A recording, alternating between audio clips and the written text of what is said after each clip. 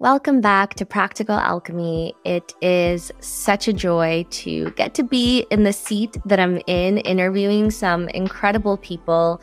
And today is one of those moments where I am just, humbled, honored to get to be the facilitator of this conversation, to bring important messages, important topics, important conversations to you, the listeners. So thank you for tuning in.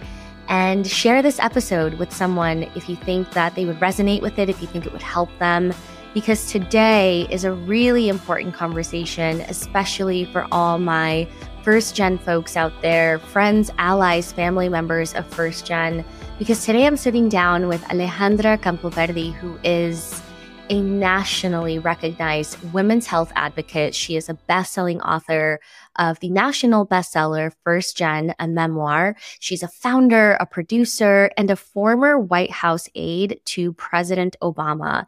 And Alejandra's memoir, First Gen, examines the emotional toll of social mobility on those who are first generation. And so, first of all, thank you, Alejandra, for sharing your time. Thank you for being here. Thank you for sharing your voice and giving platform to a topic that hasn't been talked about enough, but impacts so many people.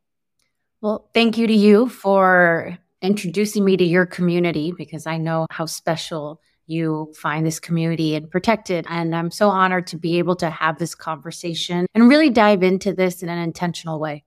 Thank you. And I also want to thank you for sharing so many pieces of yourself with the readers in the book, First Gen. Oftentimes, when we see a person, an individual with so many accolades, so much success on paper, it's easy to forget that they must have had a ton of challenges and obstacles that don't get posted on the highlight reels, that don't get written on the resumes, especially for folks who have the experience of being first generation. And so, before we dive into your background, because you have such a beautiful, extensive background that I want to touch on, I want to open with a question. When and why did the book First Gen come into your field and ask to be written? Well, first of all, what a beautiful way to ask the question, because I do believe with creativity, in a lot of ways, we live into the moment that we feel that we can create it. And so that happened for me a few years ago. It's always been very important for me to speak to young people, just go and give talks, and whether it's inspirational or marking the trees, because of the fact that I'm a Pell Grant recipient and grew up in pipeline programs and nonprofits. And so it's been a part of kind of just the giving back work that I do. But as I went and I would speak more and more to these young people, I just realized how much of these conflicting emotions lived right under the surface. Like there would always be like a rawness or a bit of maybe even tears that were just right there. And I recognized the same thing in myself. So what is that?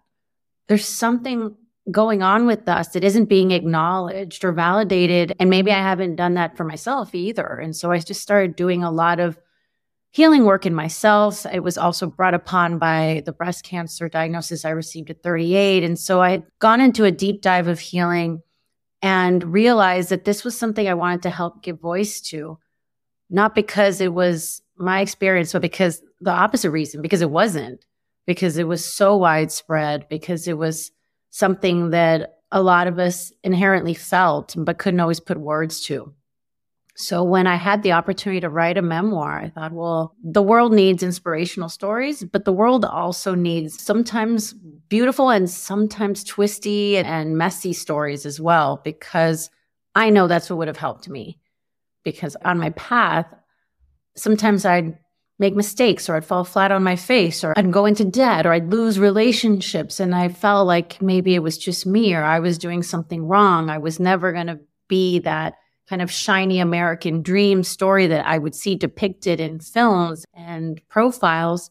But the reality is that's not true. Those of us who have those twisty paths were on the right path, because when you're first generation anything, and the book is, I talk about first gen as being the first and onlys, which is not just first generation Americans or children of immigrants, even though that's a big group within this experience, but also just first generation to break out of a cycle of poverty, or to break out of kind of cycles of chaotic relationships, or to be a professional. And so that experience encompasses so many of us. And I wanted to hold space for us to have exactly this conversation. Wow, so many nuggets that I just want to pick apart because there's so much gold in what you just said. The part about the cycles, which I know you talk about a lot in the book, and I want to dive deeper into that because I think when we think of generational cycles, we have like a very single-minded focal point of what that can mean. But not to get ahead of myself, I love how you say first gen, first and only. What does that first and only mean to you? What did it look like for you? And what have you seen it look like for peers, for folks in the community? Well, for me, the first and only experience started at birth, or maybe even pre-birth, you could say, when we talk about these generational cycles. And I know will extend throughout my life. And that's another reason why I want to broaden this conversation, because we focus a lot on first-gen students or cycles of trauma specifically. But I see a lot more nuance, which is when you're first and only, by the time you get to college, you've already been the first to do many things and the only, right? That's a part of the journey. I always say it was harder for me to get from my childhood to USC, where I went undergrad, than to get from USC to the White House. Because those first and onlys that happen as you're coming up and you're a child and a teenager and taking on sometimes this incredible amount of responsibility, even as a child within your family, that starts very early. And then honestly, the higher you climb, the more first and onlys that you're going to encounter. So it isn't like you somehow graduate out of this experience. And in many ways, the more intentional you are about your choices, the more you're going to be faced with this sometimes isolation, sometimes loneliness and confusion. So it's almost like you're getting rewarded for your courage and your grit and resilience, but you're also facing a commensurate amount of loss. And that is not to be negative about this experience. I don't see this book as being negative or focusing on any sort of gripes or pointing any sort of fingers. It's not. It wasn't written that way. But as I say in the book, you can't heal from that which you don't name. And pointing these things out and sometimes just admitting them to ourselves, forget everyone else, was a huge part of my healing journey. And so as first and onlys, how do we not only own that we're the first to go to college or first to have a professional job, but how do we also own that we're the first to say, I'm not going to allow myself to be in a relationship where I feel like I'm controlled. Right? Like I've seen some women in my family be. Or I'm going to be the first to allow myself to rest and give myself that privilege of being able to not have to constantly be struggling and live in this stress response. Those are first and onlys too. Yeah. And it's so powerful to recognize, yes, it's beautiful when we can acknowledge our whole lived human experience, not just the glamorous parts, but also the parts that allowed us to have the space to become bigger than ourselves through the challenges, through the obstacles, right? And that's the part that gets so missed so often. And what I respect so much about how you've shared your lived experience of the good, the bad, and the ugly. And I think just now you touched on something that I want to expand more upon. And you talked about being the first and only to say, no more being in this dynamic of relationship, no more working to the bone and letting myself rest. And I love how you broke down cycles, generational cycles, right? You have the cycles that you break, the cycles that you continue, and the cycles that you set. Could you share more about how you came to view cycles that way? And what have been some of the cycles that you've decided to set and some of the cycles that you've decided to continue? Because it's not always negative, right? Sometimes there are beautiful generational cycles. Well, the reason why I started thinking about it, deconstructing it, was because as I was writing the book, I realized that I couldn't unintertwine these different experiences, right? Like they were inextricably linked, that some of the negatives were also tied to the positives. And to only focus on the negative wasn't to look at the totality of what came out of that experience. And maybe it's come as I've gotten older and I realized the fact that my mom left me alone a lot because she was dealing with her own mental health when I was a teenager Well, it led to me getting involved maybe with some people I shouldn't have gotten involved with as a teenager and running with some folks that probably weren't the best. But it also helped make me super independent, right? It also helped me become like a self-starter in a lot of ways, which helped me academically and professionally. So it's interesting to write a book and really examining and being honest with yourself about, well, no, there's more to this than meets the eye. It's funny because in the beginning of the book, I even say when we're talking about generational cycles, that I didn't feel satisfied painting my family with this broad brush of immigrants seeking a better life, because even that is not multidimensional. And a lot of times we just say, oh, my family came here looking for a better life. And it's so easy to just paint it that way.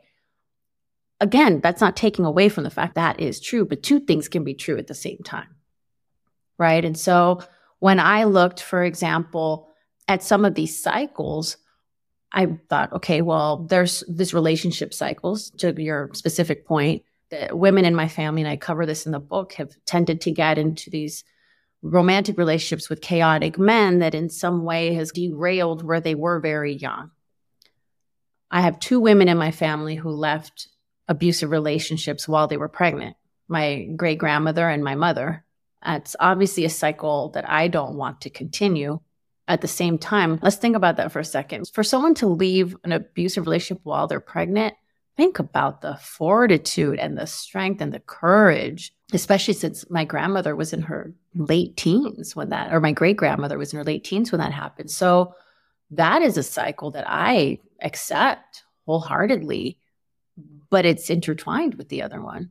So thinking about that intentionally, like what do I see that I was not only want to break, but in many ways that we're born to break? And we'll come back to that because I think something very specific about those of us that are first gen and that soul journey, but those experiences that we actually want to pull the good out of it because there is good. That's why this isn't about villainizing our families and what they did to us. No, there is good there. And then how can we think about what kind of ancestor we want to be? Because we're making those decisions every day. You can't think about what you've been given and not think about what you're giving at the same time. And so that also brought in a whole nother layer to how it is that I want to show up in my life and think about where you go from here.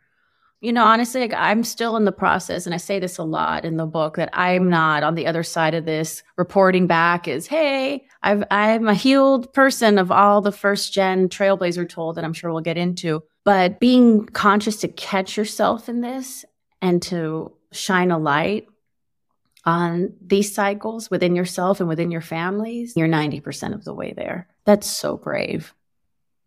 That is brave indeed and so powerful. And I love that you brought in that concept of like, we are the future ancestors. While yes, you might have these generational cycles that in some ways could have been considered detrimental, but also in some ways are gifts because of what comes of it. We get to decide how this lineage moves forward. And I think that's so empowering. And thank you for sharing that. And you're right, like the resilience that comes of it, it's not one dimensional. When we look at immigrant families and their journeys to move somewhere better for their families, their children, their loved one, it's so multifaceted. Yes. And when we are able to humanize our parents, our grandparents, to say like they were doing the best they could with the tools that they had, it really invites so much compassion, understanding to say like, wow, we're out there doing their best. Well, and that's a great point because in a lot of ways, by holding our families in a one-dimensional narrative themselves, we're not allowing them to be human. We're not allowing the same thing that we're looking for, validating their experiences or able to really look at the landscape of what we were really given. And so shifting gears a little bit, because you talking about being one-dimensional and multidimensional, you're such a multidimensional person. We all are. And you are just, your background is you hold a master in public policy from Harvard. You graduated cum laude from USC. You went on to serve on the Obama administration as the first White House Deputy Director of Hispanic Media. I just have to give you your flowers because you are such an incredible and amazing and impressive woman.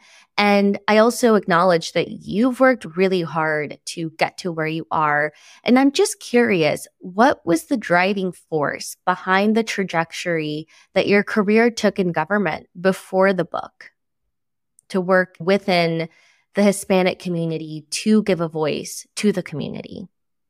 Well, it's interesting because I outlined some of how that organically developed in the book, because like many, I didn't grow up around any sort of agency in politics. The idea of sitting around the table, we wouldn't sit down and have dinner all as a group. When I was a child, there were 7 of us in a 3-bedroom. My family had come from Mexico just a few years before I was born. So it was a survival energy. And my mom was a single mom. And so forget about talking about politics or policy or our agency within that system. It was get food on the table, everyone pitch in for the rent. Let's just figure out how to keep everyone employed. When I grew up in the 90s, when I was in high school, I'm aging myself here or dating myself, but when I was in the 90s in high school in LA, that's when the spark first kind of was ignited, because Proposition 187, for folks that aren't familiar, this anti-immigrant effort to bar undocumented immigrants from public services, healthcare, public education, or so on, was going on. And it really hit a chord with a lot of us who were teenagers at that time. We weren't able to vote, but we could march. And we were angry and listening to the narrative and the rhetoric like everyone else. And also the LA riots were going on around that time as well. I still didn't think that I could be involved with politics in any level, let alone at a White House. But that really sparked like a political awakening in me. And it wasn't until many years later when I realized, and I was applying to different graduate schools, that I didn't even realize in my mid-20s that there was such a thing as studying public policy and a school of government. What was that? And like I said, I lead you through this journey with me in the book. But when I got to the Kennedy School, to Harvard's Kennedy School, I was 26 and my whole world cracked open. I remember we were going through these different classes where people really actually wanted to know what you thought and thought it was completely conceivable that you could be the one to make these decisions. And it blew my mind. It was the kind of motivation that a lot of us sometimes lack. And I talk about this in the book, that we're striving and pushing and climbing. And many times we get messages that are like, well, no, don't do that, or don't move there, or you don't know how to do that. You know, it almost, and it's out of protectiveness, but we get so many messages that are telling us to keep things smaller and more local. And I don't mean local politics. I just mean like keep inside the nucleus of your community, and that it's a little scary out there. That was the first time that I was really encouraged to think so much bigger than I had ever thought. And obviously the primaries were going on while I was in grad school. And it was just this perfect storm of realizing that I really wanted to help elect then Senator Obama. I wanted to be a part of that, and that, wow, I could. I hadn't even imagined that could be a possibility. So it's a really interesting intersection in the book when I get there, because I take you with me in this process of unraveling the idea that we don't have access to these spaces. Yeah. It's always so beautiful to witness the organic unfoldment of somebody's path.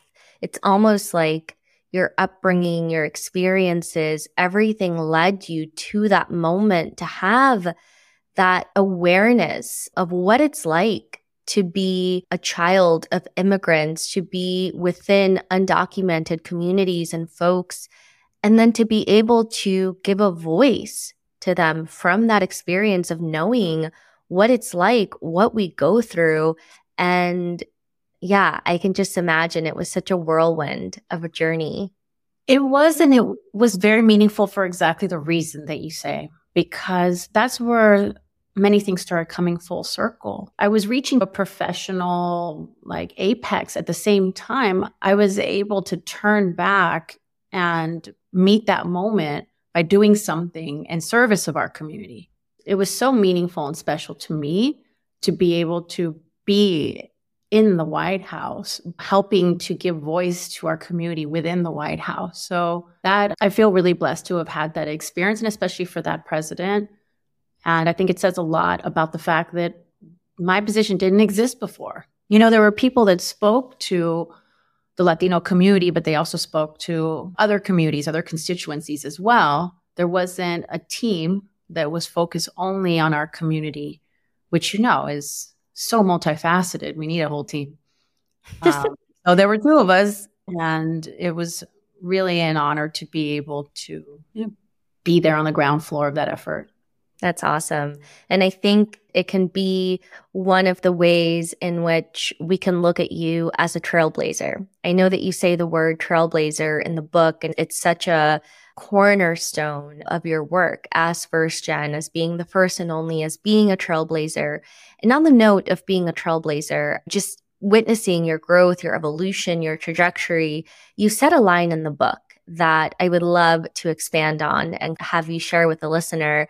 You said, when you're skating over thin ice, your speed is your safety. What does that mean to you? I almost feel like if all of us close our eyes for a second, we can almost feel it. You feel like the ground beneath you is not strong. It can't support you if you stop and think, well, what do I want? That's a part of it. Like I would never really think what I wanted because I just had to keep surviving in the space that I was in. And take a moment to balance ourselves. Like all those pieces, it means that we just feel like we have to keep going and going and going. And sometimes we get out the other side of the sausage maker and we're like, what happened? How much did I not process? How much did I not feel like I had the room to even like allow myself to acknowledge had happened? And that builds up. And I have a moment that I describe where it finally cracks open for me, all of these layers that I had not allowed to express themselves. I think that I always see a lot of nodding heads when I talk about that, the idea that our speed is our safety, because I think that's part of like the exhaustion that also comes with it that's right below the surface for folks that are first and onlys.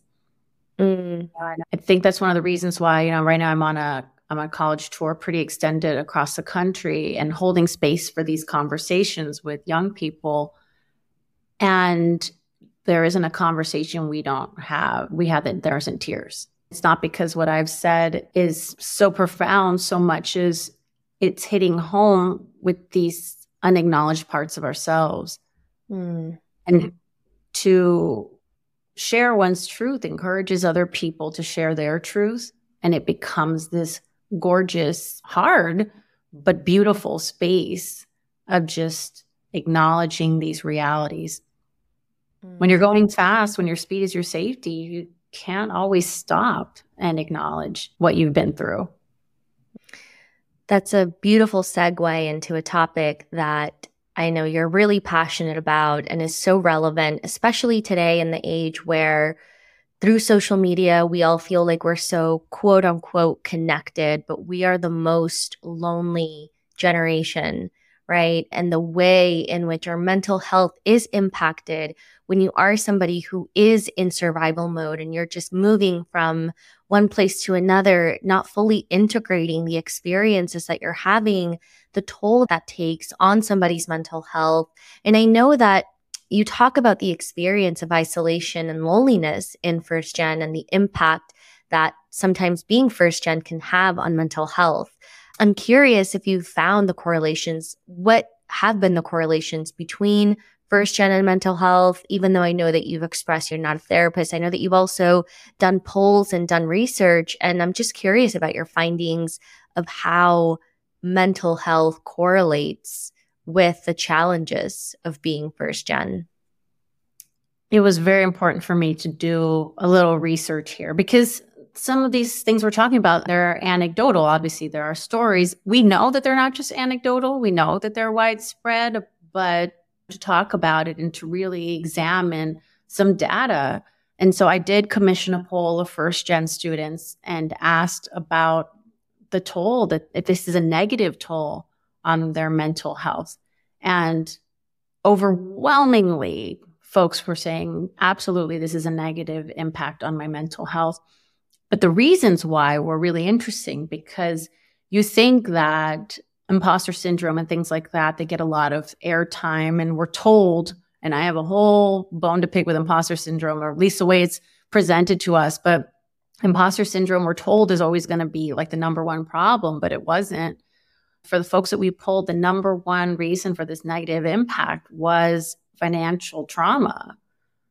And the second was exactly what you said, loneliness and isolation. So how is it that you have a community that's actually right now, I know I keep focusing on students because that's where most of the data is, but right now, over 50% of students in undergrad are first gen. It's a huge population because it's not just Latinos, right? At the same time, loneliness and isolation is one of the top reasons why this is so negative, such a negative impact on our mental health. So that was the disconnect that I thought was really jumping out at me when I was doing this research. And so when we're talking about this toll, I refer to it as the trailblazer toll in my book. And the way the book is laid out, each chapter focuses on a different parts of these 8 components that I lay out. Like you said, I'm not a therapist or a trauma therapist or an educator or a researcher. And so many of these things I'm talking about, there's already names for, there's already literature on. And why is it that a lot of times all of these issues are in silos and we don't look at the fact that they actually roll out throughout our lives? And many of these things that we look at as being independent of the first gen experience really aren't. It's actually pretty inherent to the first gen experience, like parentification, right? And how that affects those that are first gen, how many of us do experience parentification. Obviously, our bicultural balancing act is a huge part of that experience, but so is this just existential level of risk taking that goes beyond kind of the talking points of believe in yourself, take a risk. Everyone has risk. Well, yes, but when your family's financial security is dependent on you as well as your own, that's a whole different level of risk taking and calculations.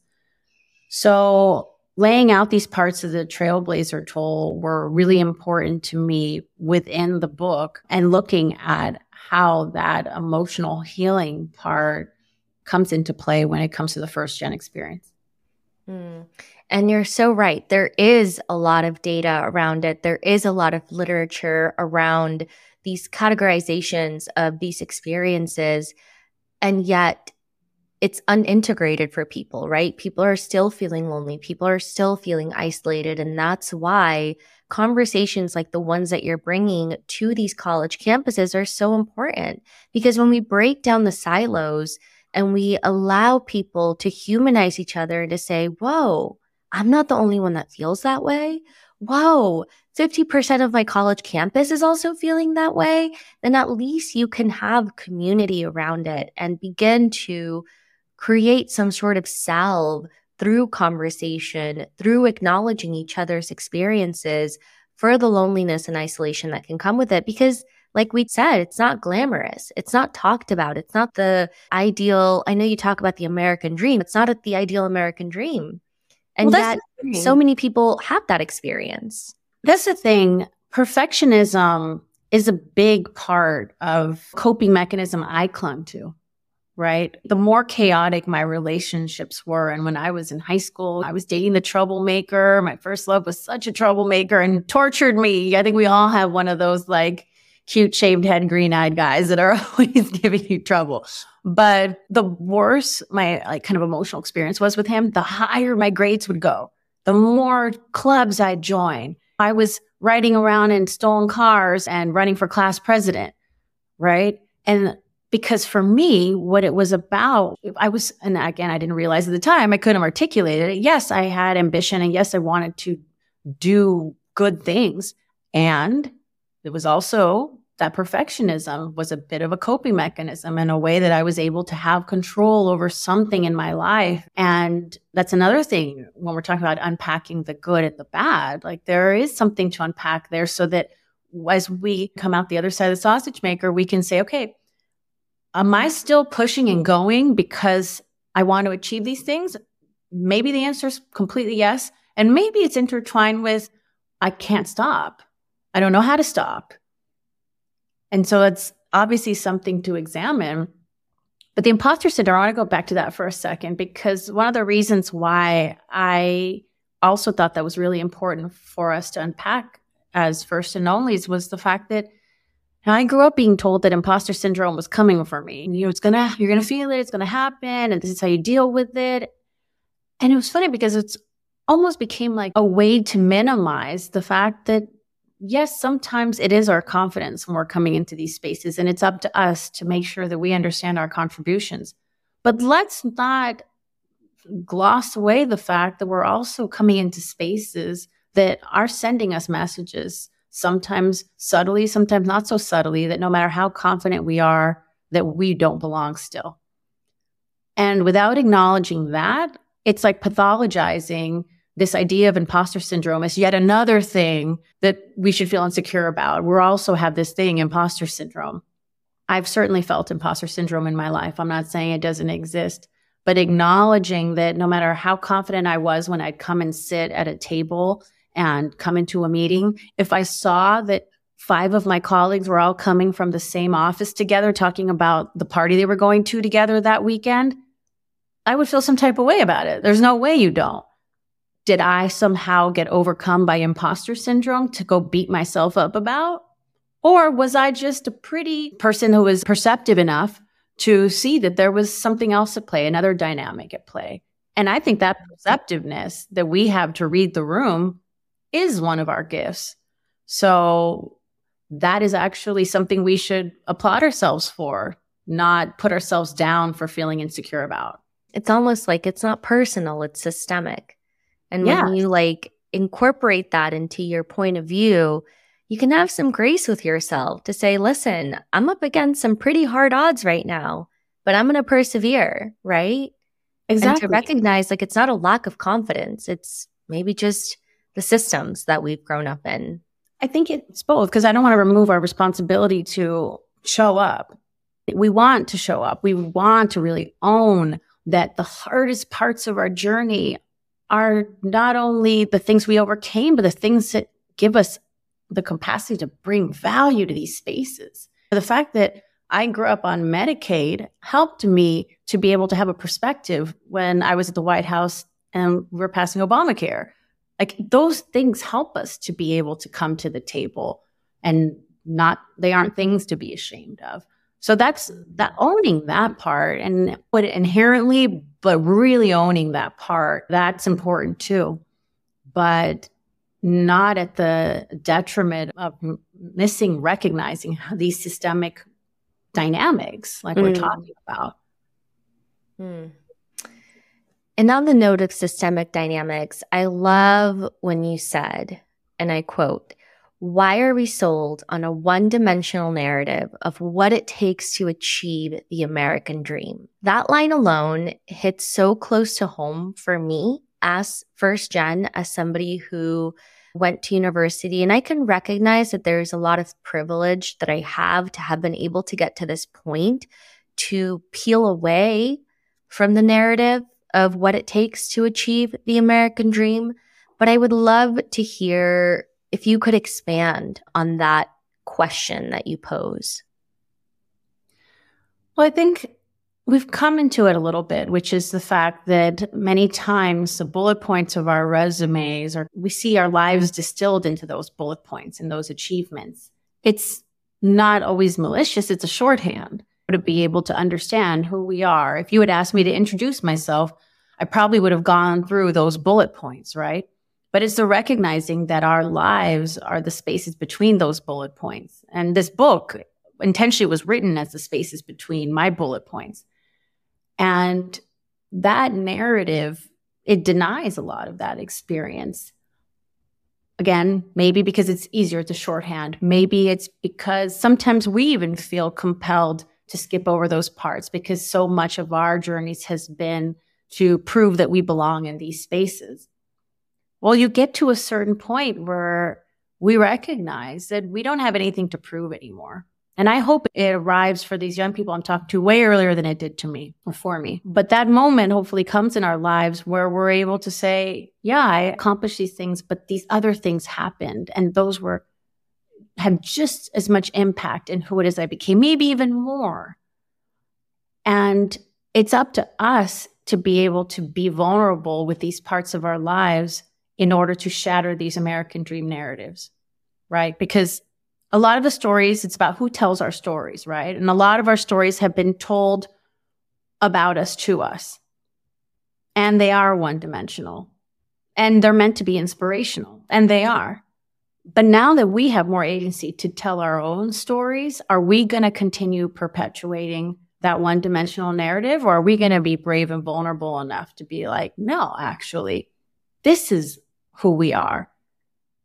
And that actually not only doesn't make us not belong in this space, it makes us belong more in that space because of these things. I share a story in the book that I'll share really quickly because I think it's important as far as the vulnerability and learning the power of that. And I think that's one of the most beautiful things about our community, Latino community, is our humility and our vulnerability. And that's when I was in my early teens, like kind of preteen time. And my mom, I'll spare you the longer story, but my mom had just been in a very chaotic marriage and she had left. I meant she was left when she was pregnant. And she was really dealing with a lot of postpartum depression and raising my little sister as a newborn and just living in affordable housing. And we just were not in a good place. So I was alone a lot. And she put me into this nonprofit to give me something to do. And I thought that it was a writing, acting class, but it was really one of these great nonprofits that are trying to teach you to have a voice and have confidence for young people that were considered, quote, at risk. And in this writing program, one day they went and they put a pen in our hand. They said, you're going to write a play. And we're like, what do you mean write a play? Like, we had never been even asked for our opinion. It had been just regurgitate these facts in a book report. And the woman, Lee, who is my mentor to this day, she said, just write about what you know. And so, of course, me and a lot of the other young people started writing these kind of like twisty kind of plays. So they weren't like plays you'd see in Disneyland or anything like that. The main character in my play was Nothingness, which was the human personification of like depression and darkness, like as a 12-year-old, right? So obviously that's what I had on the brain. And I write this play, and they had made a deal with UCLA's Little Theater to perform these plays on stage there with professional actors and writers or directors. And they would sit us on the stage to watch the audience while they were kind of speaking our words. Now, I thought I was safely hidden behind fiction. Like, no one thought that this play about this woman who was depressed in a relationship, meeting her darkness face to face, that wasn't my mother. That wasn't me. That wasn't, of course, I thought no one knew.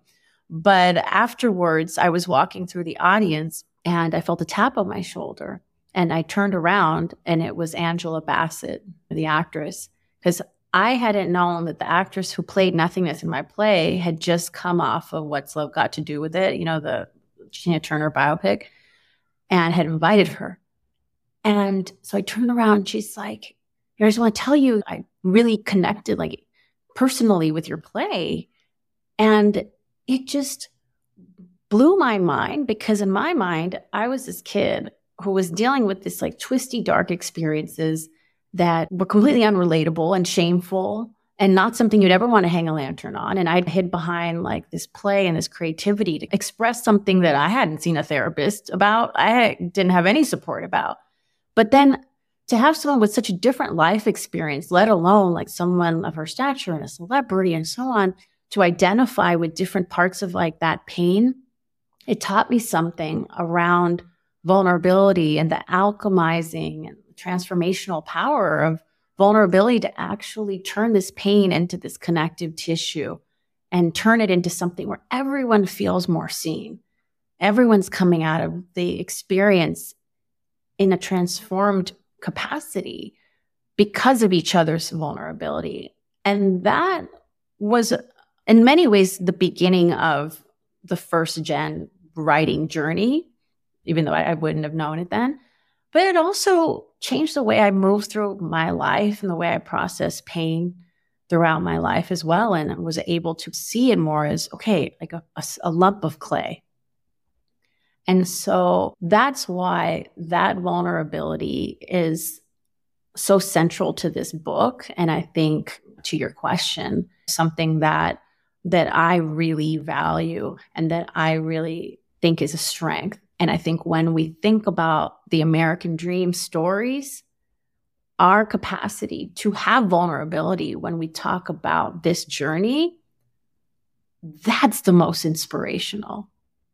That's the inspirational story, not the typical rags to riches linear narrative, because we see ourselves in it.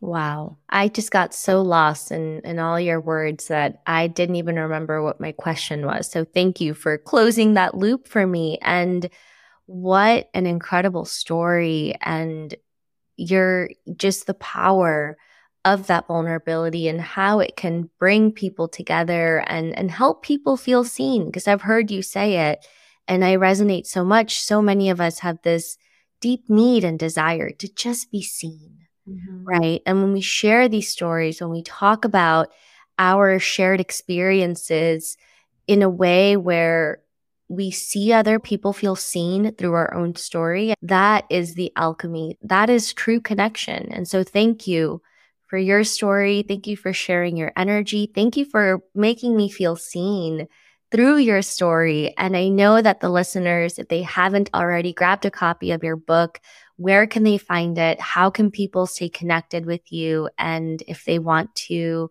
I don't know if you're still doing book tours, but would love to just give people the opportunity to stay connected with you. Well, I am very findable and totally in my DMs. So on Instagram, it's just at a Campoverdi. And I'm also on LinkedIn and so on. And I love hearing from folks that have read the book and want to share their experiences. And I do read every single one. So if anyone wants to share, I encourage you to reach out. Also on my website, there's a contact page and so on. But First Gen, you can find it anywhere you get your books. There's an audiobook or an ebook or a regular book. And I'm still on tour. I'm actually leaving soon to go on another kind of extended tour over the next few months.